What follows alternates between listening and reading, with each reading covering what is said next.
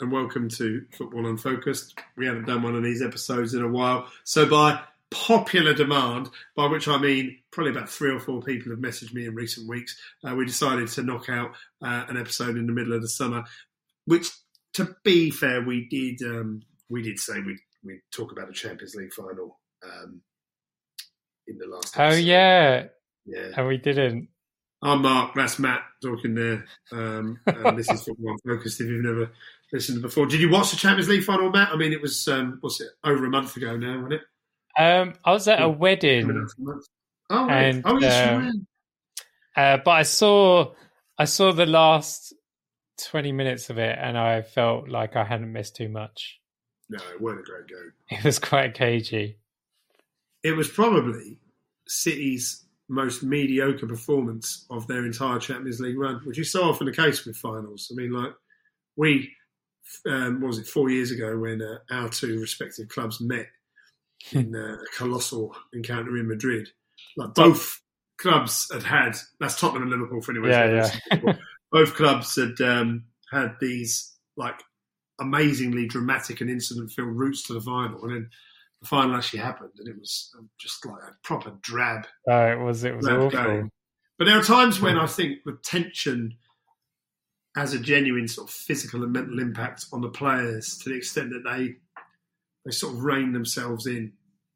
And yeah. That night, like, Liverpool got a penalty early doors and then scored, and because they were so good then, and they were basically barely letting in goals at that spell, towards the end of the 2019 season. I think they just sort of knew. They sort of looked at something and thought, "I don't think you're going to score against us." But they didn't. It was like they were more frightened of slipping up than they were of, confident of sort of going for more. And even though they got the second goal, it did. I think Liverpool scoring that early in a lot of ways killed the game. Certainly from a neutral perspective, that's not a final that anyone other than the fans of the 2 clubs will particularly remember. And similar to the Man City game, I think, everyone expected them to win. They're playing against a team in which they're definitely superior.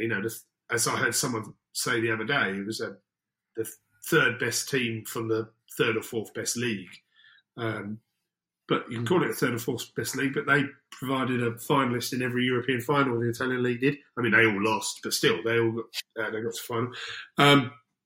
But City, one thing I was pleased about. Well, there are 2 things I was pleased about. Firstly, that they actually won it with a moment of play, a genuine quality of creative play, rather than a sort of 0-0 going to penalties. I don't mind a penalty shootout at the end of a good game, but I hate 0-0 then penalties. It's like World Cup final USA 94 and Champions League final 2003. Some of like the worst matches I've ever seen.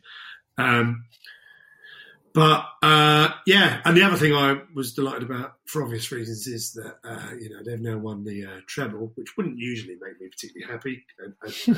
An immorally funded nation-state club have cleaned up all the trophies, but it was a much better achievement than when that other lot won their 79 points league title treble in 1999. So fuck you, Old Trafford. But anyway. Matthew, I always begin, before we start talking about other stuff, I always begin this podcast by... Yeah, football. That stuff.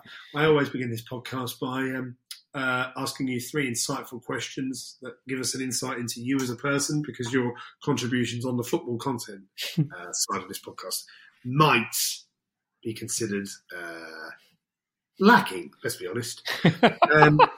Well, I haven't actually pre-prepared any questions this week, but I thought what I'd do, seeing as this is a summer episode and is likely to be followed by maybe a little bit of a break before we refresh for the new season, I thought I'd give you the opportunity to kind of assess and predict. So, Matthew, question 1. You're a big cycling fan, and at the moment you are revelling in the Tour de France. You've got it on all day while you're supposedly working. Who's going to win the 2023 Tour de France? I really, really hope Tadej Pogacar. I asked you who you hope. Who will win? I think Bear in mind, people are about to run straight out the front door down to the bookies. Yeah. I think Jonas Vingegaard will win. Right. Just because he's a bit more consistent. His crown. Yeah, he's a bit more consistent. Good team as well, hasn't he? He's got a ridiculous team. His team is ridiculous. I mean, they're like the Ineos of mid of now. Yeah, yeah, exactly. So that's what I think. But yeah, it's brilliant. When you were just talking about how tension can sort of basically stall a football match and turn it into a bit of a dire experience. So just how someone like Tadej Pogacar, there's so much pressure. I mean, Tour de France, biggest cycling race in the world, biggest event in France generally of the year, and he just cycles like he's just without a care in the world, and just there's a joy to it, isn't it? Yeah. And so it's fantastic. Yeah, no, I totally agree. I love watching him. I love watching his approach. It's very, very refreshing. When he first came, the dramatic way in which he nailed Roglic at the end of was it 2020? Yeah. He won it in 20 and 21, didn't he? I found, I thought Roglic suspicious deserved to win a Tour. Yeah, maybe even the cynic in me did think, oh wow, that's ludicrous. Well, no, everyone was. It was that time trial, wasn't it? Yeah. I think that he's just an incredible talent. Why is Roglic? Because Roglic is in Jumbo Visma, isn't he? Why is he not? Yeah. He won the Giro. Yes, but is it? So it's literally as simple as that. So he's never going to go and be. It's almost support rider. No. That has been done though. People have won the Giro and the Tour in the same year. When there was a lot of drugs, I think. So I think Chris Froome never did that, then, no. No. So did he win the Vuelta and the Tour in the same year? Yes, he has done that. Are you on record here accusing Chris Froome of being a drug cheat? No. No. But that is a much more common way of doing it. Because people Evans a drugs cheat? Yes. 2011 winner. It's very likely that he did take drugs, but because I know he's been signed up by ITV4 as their latest pundit, hasn't he? And And so is David Miller. Yeah, but David Miller's been open about it. Did Cadel Evans ever be caught? It's because he was never caught. Yeah, Cadel Evans wasn't ever therefore caught. He's not a drugs cheat, Matthew. Just for the purpose. Yeah, but he worked with the same, quote unquote doctor that Lance Armstrong was using. Oh, that's certainly not dodgy guy. Yeah, exactly. I remember him from the films, the documentary. Yeah. Nothing shady about him. He was a good doctor. He was very good. Very good doctor. Yeah. He would prescribe you. He was a good doctor. Yeah. Very good doctor. He'd prescribe you foot creams like that, whatever. Yeah. Ibuprofen, boom. He'd have it straight to. And if you wanted to just dispose of any medical waste, just stick it in a Coke can, crush it up. So he's quite, ahead of his time in terms of environmental impact. Yeah. He was, yeah. Aluminium is recyclable. Good. So Vingegaard is your bet. Unfortunately, I think so. Yeah. Question 2, Matthew. What are your plans for the summer? You doing anything that's worthy of telling our millions of listeners? Joe's going on holiday. Right. She's going to Ibiza. Without you. Yeah. So in some ways, it's like the perfect summer. So Joe gets a nice time going away, and I get to save money by not going away. And wow. I mean, your tightness has gone to another level there. It possibly has, but you'd rather stay at home in a house on your own, a sort of a stuffy room that you've been in all day working, than go to Ibiza with your life partner. I told you about our mortgage. It saves you money. We've had to switch. We've gone. Our fixed term came to an end, and Joe's paying it as well. Yeah. We had to go interest only because they went. It's mad. Oh, so, I know we're all fucked, mate. Cheers, Liz. Cheers, Liz Truss and Quasi. Yeah.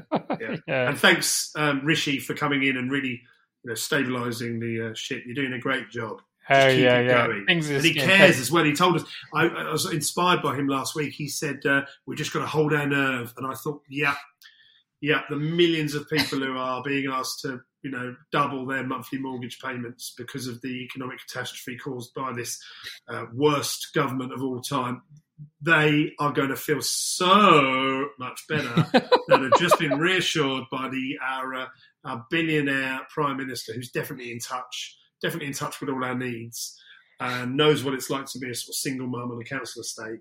And for him to say, hold your nerve, was just so inspiring. So inspiring. Did you feel reassured and inspired, Matthew? Yes.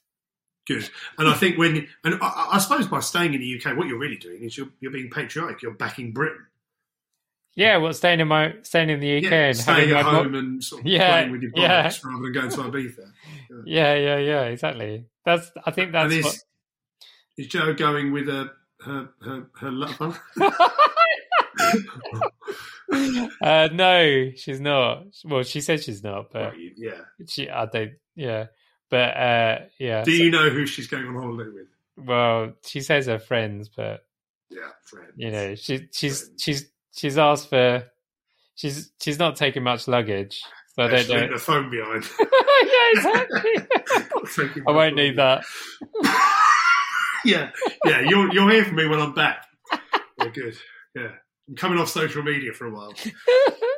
Good. Excellent. And finally, my final question, Matthew. Are you planning to watch any football in the 2023-24 season? I'll watch quite looking forward to the World Cup. Is that... That's you're talking about the Women's World Cup, which is technically 2022-23 season because it's at the end of the season. This season. I'm sorry, next season once it kicks off, which culminates, of course, in a Euros next summer in Germany, I believe. Fancy. Yeah, okay. So I'll watch that, and I'll watch the that new club that's come up where you have to go through somebody's living room to get to the ground. I can't remember the name. See, that, even though you're, showing... that's a slightly ludicrous sentence. Firstly, you described them as a new club. I'm assuming you're talking about... A new club in the Premier League, sorry. Yeah. So, basically, what that is demonstrating is that a club like Luton making it into the Premier League is such a captivating narrative that even somebody like you who is, shall we say, a little bit less passionate about football than maybe someone you'd expect who co-hosts a football podcast, that is actually drawing you in a bit because the novelty value. Oh yeah, definitely.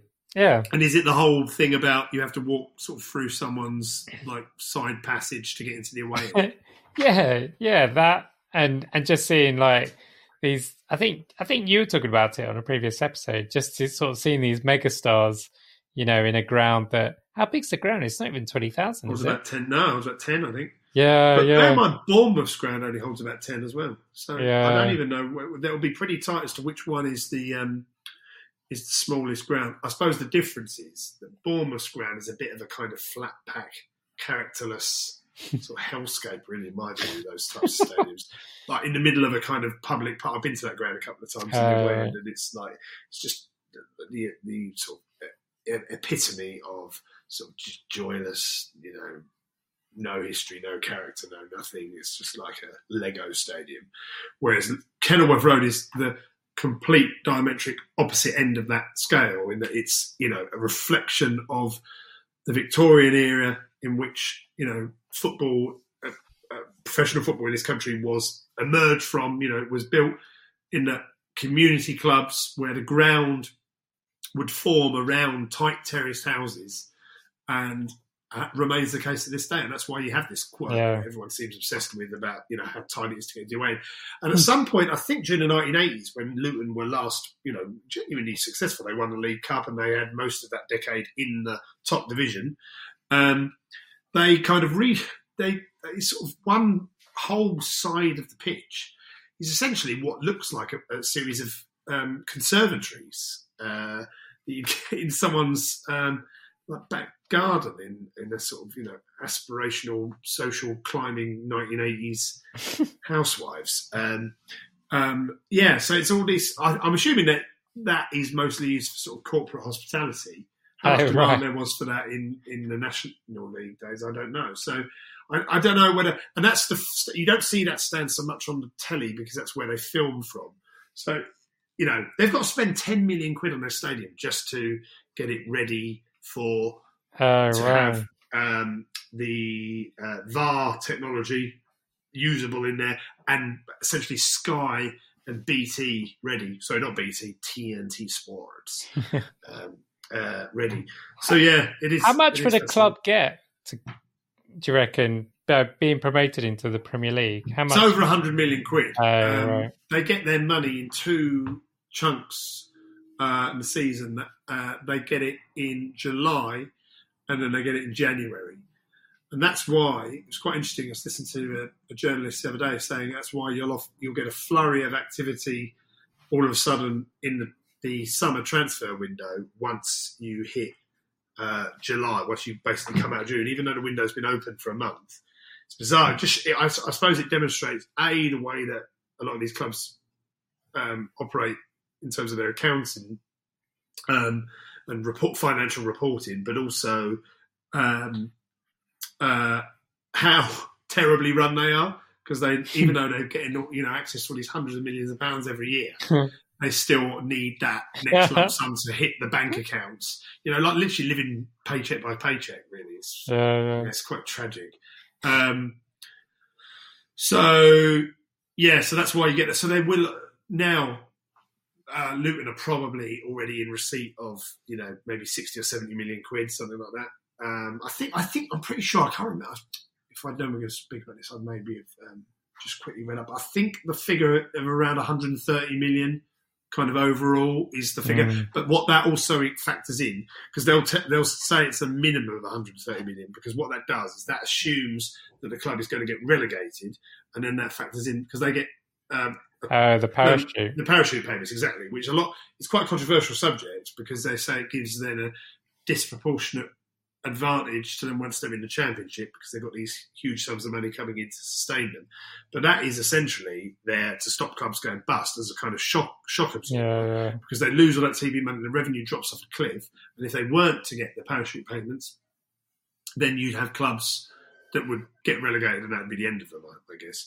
I suppose there's an argument to say, tough luck, run yourself a much tighter ship, a sustainable ship, and then you'll be able to cope with going up and going down. But it just doesn't seem the way that the capitalist model isn't known for its restraint, is it? I know. I was thinking that. That's only quite sort of hard nosed of you, Mark. Well, yeah, it's almost like maybe people deserve to be poor. Yeah, they do. Yeah, I actually have a relative who says that met my parents recently, I believe, and I think argues that people are only poor because they kind of have it themselves to blame. Yeah. So it suggests that they've either they can't be bothered to do anything about it, or sort of lack the wit to do anything about it. Yeah. It shouldn't be the fault. It shouldn't be the problem of the successful people. And I'm sure that's a point. I'm sure that's a point of view that we can all get on board with. I mean, it sounds fair and reasonable for a better Britain to me. Yeah. So the people who did message me about the fact that we haven't had an episode in a few weeks seemed quite keen that we speak about Saudi Arabia. So I'm very happy to speak about Saudi Arabia. Matthew, what do you want to talk about Saudi Arabia? Do you want to talk about its history and geology? It's evolved as a state. The fact that pretty much all of the 9/11 hijackers came from Saudi Arabia. Do you want to talk about that's an interesting, isn't it? Yeah, they're sort of the lead invaders of Yemen. Yemen, yeah. And some other tidbits. Yeah. So, go on. Well, no, I was just going to say how, because I know you wanted to talk about it from a football perspective, but I think it's obviously, the issues with the Saudi money coming into football is kind of part of a wider discussion about, because for so long the richest countries in the world were democracies, and the fundamental principle of a democracy is equality. So my vote weight is exactly the same as anyone else's. Oh right, yeah. Sorry, you mean equality? I was going to say that's where the equality ends, isn't it? Yeah. But that is in terms of one vote per citizen. Yeah. And so whether you love democracy or you loved getting rich, you kind of you found you could find your home within a democratic country. But now we're living in a world where actually the fastest growing and the wealthiest countries probably are on the are not necessarily democratic, and so it's kind of so people are having to decide, well, do I want to live in a democratic country? Do I want to sort of live within the values and the sort of the ideas that often is held within democracies, or do I want to just get filthy rich? And I think the choice is creating starker decisions, because you're literally choosing between countries rather than being able to have both within the same place. I had someone on a WhatsApp group that I occasionally dip into and just sort of sigh and turn away from it. Said the other day that Saudi's human rights record is not even that much worse than the Americans, right?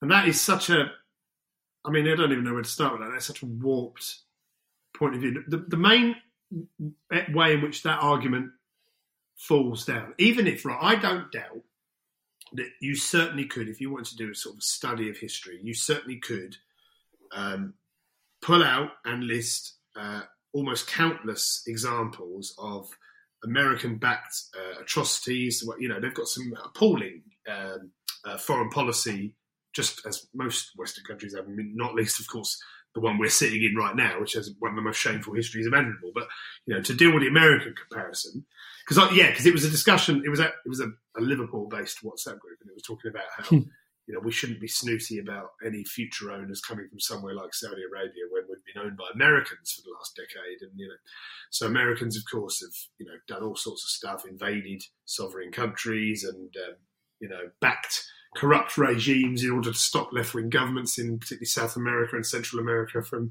gaining power. They have propped up regimes in the Middle East that have, sold them cheap oil in order, and, on the sort of flip side of that, as then legitimised their repression of their own people and strangulation of any sort of freedoms. And a very controversial way in which they kind of unequivocally back Israel, regardless of kind of what they do in Palestine.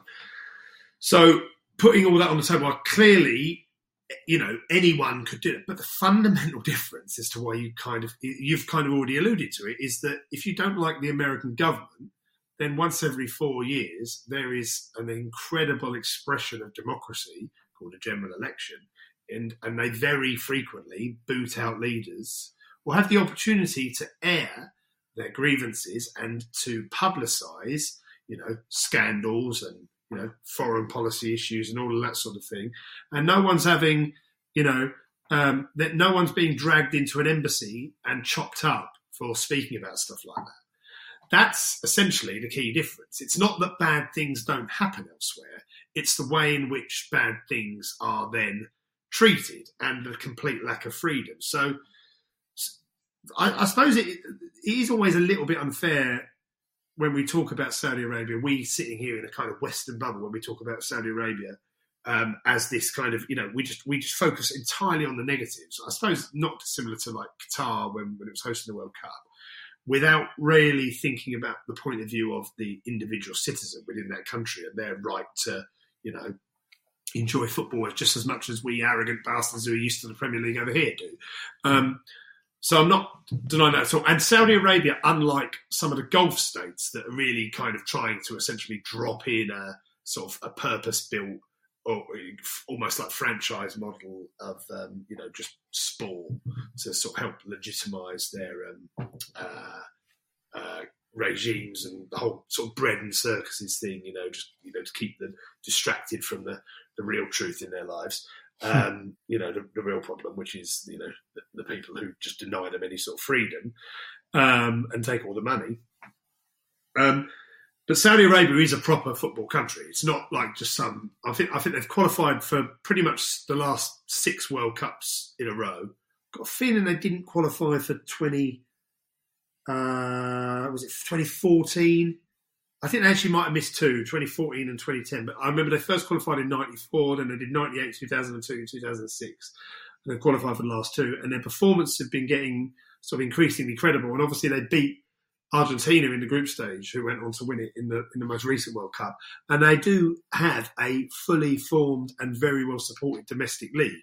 And people in Saudi Arabia are genuinely fanatical about football. So it's not, from that point of view, I'm not trying to sort of delegitimise it and undermine its right to want to build a strong football league. But I suppose, the reason that people are sitting up and taking interest and in a lot of cases taking offence is because now they're starting to put their tanks on our lawn, aren't they? Because they're all of a sudden the money is just it's clearly part of Mohammed bin Salman's policy over the last 3 or 4 years of the stereotypical cliche term of sports washing. I suppose it's a cliche term because it is pretty accurate in that he's got an abysmal reputation, so he wants to sort of rehabilitate or actually even introduce the concept of Saudi Arabia as a kind of an assertion of soft power around the world by paying huge sums of money to get directly involved with some of the most popular and influential sporting occasions. And they've already had, over the last few years, massive impact on boxing. Pretty much every Anthony Joshua fight recently seems to be in Saudi Arabia. Same with Tyson Fury. So, the heavyweight division, the most high-profile division in boxing, fighting for huge amounts of money. Those fights all seem to be in Riyadh or Jeddah. And, if I gave a shit about driving a car around a track, they've probably got... Have they got a Grand Prix, a Saudi Grand Prix? They almost certainly have, haven't they? And, yeah. They're big on... They're very, very influential, or at least their money is very influential in horse racing, and has been for a long period of time, because obviously that's the sort of the social and prestige side of that. And football is the world game. It is the by a long stretch the most popular sport in the world. And it's the only sport that you can pretty much go to any country in the world and someone will be playing it or talking about it.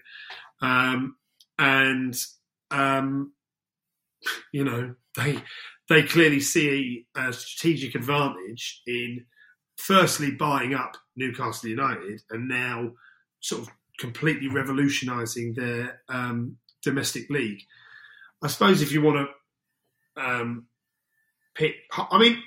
where do you think, as someone who isn't necessarily as interested in this as maybe I am, do you think the objection to it is the Saudis themselves splashing the cash and making these outrageous offers and paying these transfer fees and most notably the wages to, first of all, Cristiano Ronaldo as the sort of marquee signing, and then all the others that follow this summer? Or do you think it's the players who are taking the money that are being judged harshly? Yeah. So I'll give you an answer. I don't know if it will actually address your question, but I think there is an element of already very wealthy individuals going somewhere to make even more money, and they go into a place that, as you alluded to earlier, has sort of questionable histories, with regards to human rights and that sort of thing. And I was thinking, I wonder if a big name footballer, so they've got questionable history with regards to human rights, and they're also very wealthy. So Saudi Arabian is also a very wealthy country. But if a big football name went to a football club in in one of the African nations, who, I was looking up how many. I think it's about 32 African nations outlaw homosexuality. Yeah. So arguably, as equal a issue with human rights as the Saudi Arabia. Would people object as much? Is it so? You're going to kind of a less affluent continent. Arguably, if you were offered the same amount of money as you were going to a Saudi Arabian club, but you went to a club in Africa, would you get that same backlash? And I don't think you would. So I think it's... Well, I suppose it all depends on context, doesn't it? If that had come during a time when that country had spent, say, the decade previous to that move, asserting its soft power and becoming increasingly influential and sort of throwing money around. And bear in mind, all of the money that is being spent here is by virtue of the way in which the society is set up. It is public money. So it's all money that, this PIF, which is essentially their investment fund of the Saudi royal family, that's state assets. So it's exactly the same as the Abu Dhabi group buying Manchester City and the Qataris owning PSG. It's exactly the same. I suppose when you look at it from the kind of issue-based morals like that, you're going to have players. Anyone who moves from the Premier League, for example, to Saudi Arabia is going to go from a culture in which, a couple of times a season they're wearing rainbow laces on their boots to show solidarity with LGBT communities, to a country in which, you're not going to feel particularly safe if you are an LGBT identifying person. And, so you've got to ask yourself the question, okay, how much did you genuinely believe in that cause when you had your rainbow laces on, when you were, signing that new contract? I think that aside, just purely from the sporting point of view, we always, I think, make assumptions as sort of laymen and people who have not been fortunate or blessed or, talented enough to be professional sports people, that people, the professionals at the top of their game make decisions that are based upon the making their careers, their relatively short careers, as successful and prestigious as possible.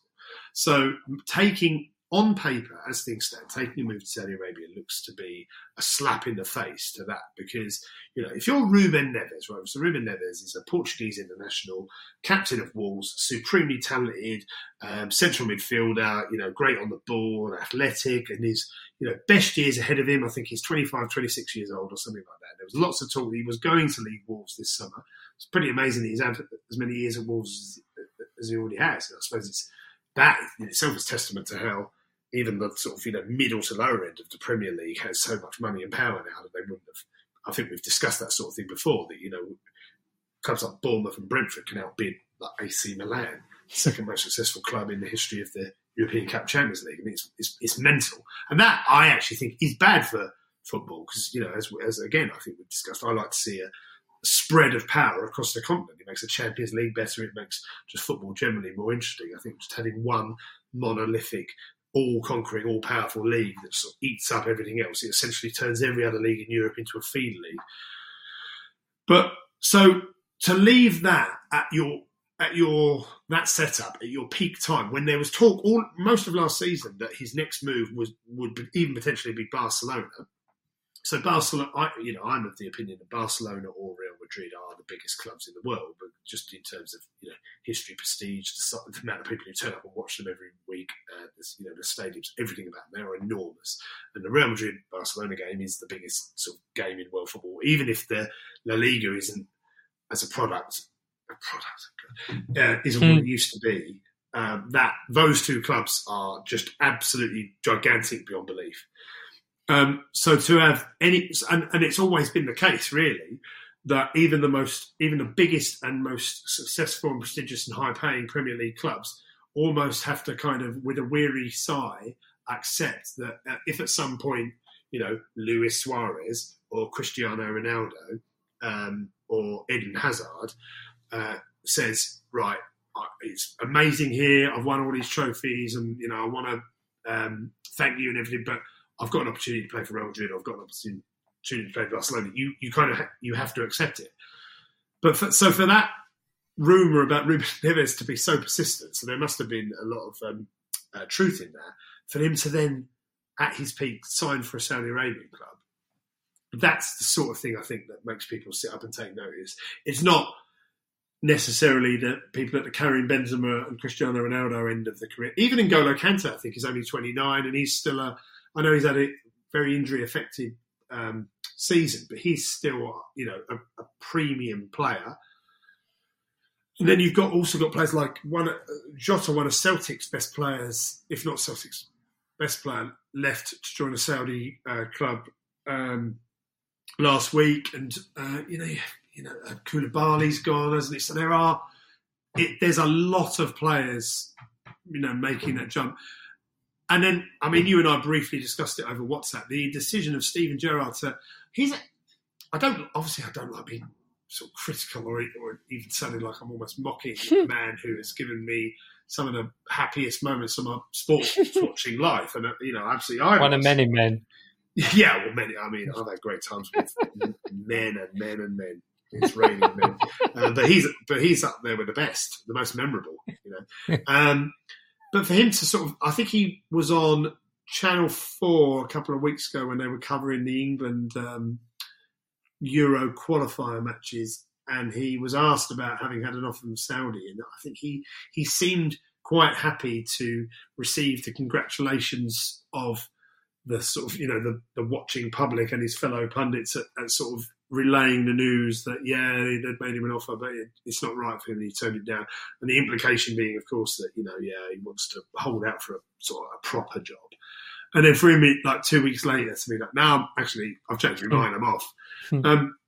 Now, I know that everyone, no matter how rich you are, money makes the world go round and all of that. And if you offer a billionaire £1 billion, they still want £1 billion, don't they? And I suppose that's one of the reasons why we as a species are so thoroughly sickening. But Steven Gerrard doesn't, need the money.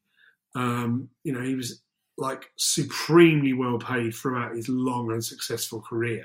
Just the amount of money he'd have earned in, sponsorship and endorsements would have been enough to last a lifetime for most people. And then he'll have been really well paid as manager of Rangers, and then particularly Aston Villa. And he'll have got, when he was fired at the beginning of the year or end of last year, he'll have got a massive payoff. So it can't just be about the money. He must have, I heard a journalist again talking about this the other day, he must have assessed his options.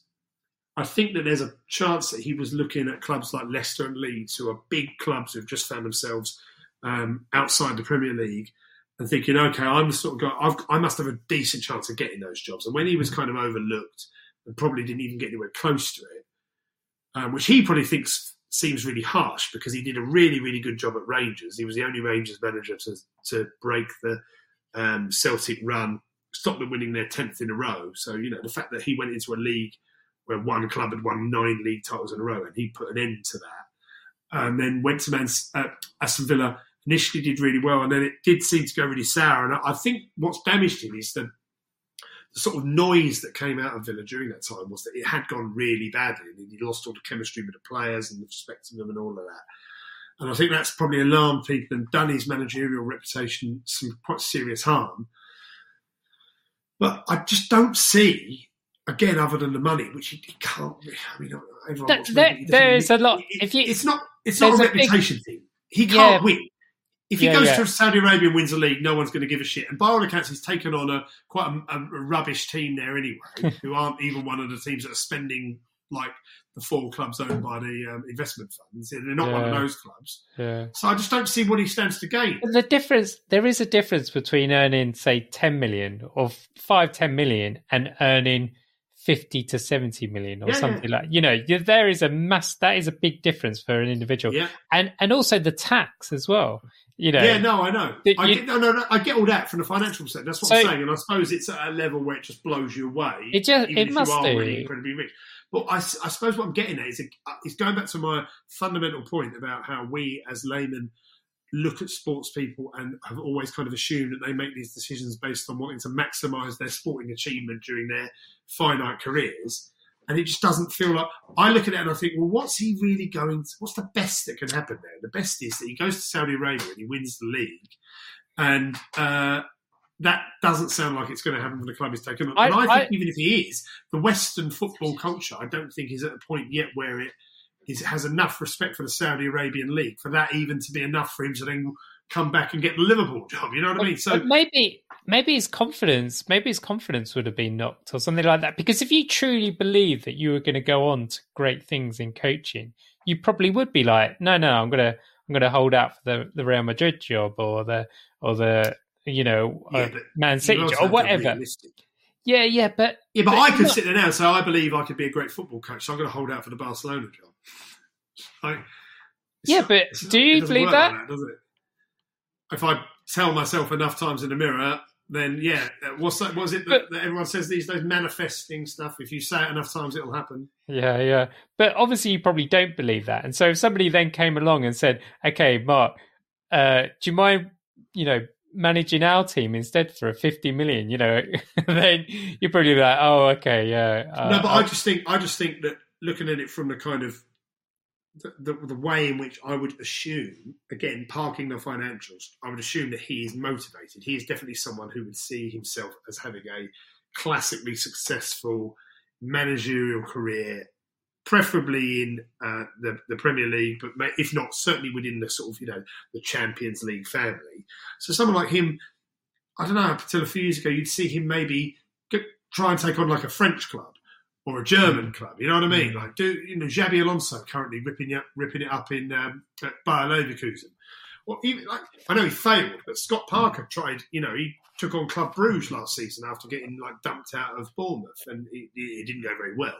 But I always respect a manager, I suppose, who's kind of prepared to go abroad and give it a go. And on that basis, Saudi Arabia definitely ticks the box of going abroad and giving it a go. But it just, I don't think their ambition, their strategic ambition is to, and I don't know how these things are really measured, how you quantify the best, but they want to be in the top 10, best leagues in world football within the next few years. And yeah, again, I don't know what the metrics are there. How do you decide what's the best? And I suppose this really, looking down the track at this, where I maybe would get a bit more concerned than I am now, is that the Champions League, which is probably the best football viewing product in the world game and has been for a number of years now.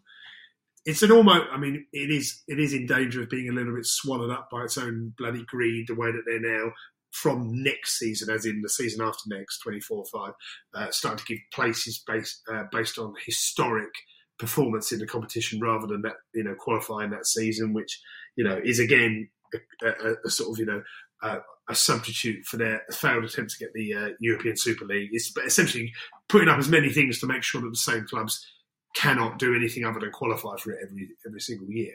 So I am caveating by saying I know the Champions League isn't perfect, but it is like there was a guy from I think it was The Athletic talking on the radio yesterday about how he was writing a piece about the very first preliminary Champions League qualifiers, and there's I think 4 countries: Macedonia, Iceland, San Marino, maybe one other. Anyway, that are kind of so low down the European football pyramid that they kind of have to play this sort of mini tournament of Champions League qualifiers before they even get into the main preliminary pot. Those games were played last week, so that's kind of football. It's kind of purist, isn't it? There's something really beautiful about that. And there was quite a heartening story about how, when the players were so proud to have played, what is still technically a Champions League game, but they're really disappointed to get on the pitch and realise that they don't actually play the Champions League music until they qualify for the group, which obviously they're never going to do. But I just think if you look at the way that other sports, particularly American sports, which this kind of vibe really does sort of, tally with, in terms of it's much more of a kind of franchise idea. And the way that American sports now are habitually throughout the season kind of shipped out to play fixtures, There was I live around the corner from the London Stadium. There was a bloody baseball match here 2 weeks ago between the Chicago Cubs, is it, and someone else, the Billy Bong dildos or something, and and I just think, what the fuck? Why is that being played there? What about if you have a season ticket? And suddenly, this game, we're not just changing the kickoff time, we're playing it in another continent. And I know, that's obviously happened. NFL, they always have matches over here and probably in other parts of Europe as well. And, and I just think the Saudi money, it appears like they're committed for the long term. It's only really going to go in one direction. It's going to keep going up and up. They're draw of players. So does that mean that something like the Champions League, if we go 10, 15 years down the track, could, the way that Australia seem to always compete in the Eurovision Song Contest now, would Saudi Arabia have this sort of honorary invitation to start entering their teams into that? And then before you know it, it becomes a global club competition. The Champions League is dead and, everyone just keeps making Gianni Infantino even richer. And probably Sepp Blatter's probably behind it somewhere, just sitting there in like a bath of like liquid gold. Actually, he's not dead, is he? No, he's not dead. But I just thought, so yeah, I don't know. There is things, and again, another comparison that a lot of people have made is with China, because about a decade ago there was this massive explosion of money in the Chinese league, and the sort of Chinese authoritarian government had given their approval for a serious investment in football because they wanted to sort of compete on that global stage. And after a couple of, they did make a big splash. Someone like Oscar, who was playing for Chelsea in Brazil at the time, got tempted away, given life-changing sums of money, about 300, 400 grand a week to play out there. And he's actually still there now, amazingly.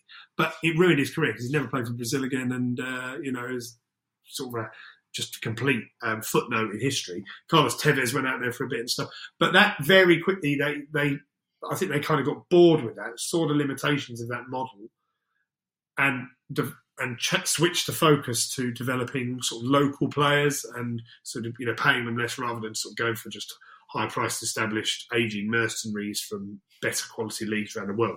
Whereas it looks like Saudi Arabia are in it for the long haul and really want to get that balance between having the sort of, the players that are going to fill the stadiums and boost the TV and online subscriptions, whilst at the same time enhancing what, to be fair, is already quite a sophisticated player production model. They do produce really good players, and like I was talking about their World Cup qualification record and performance.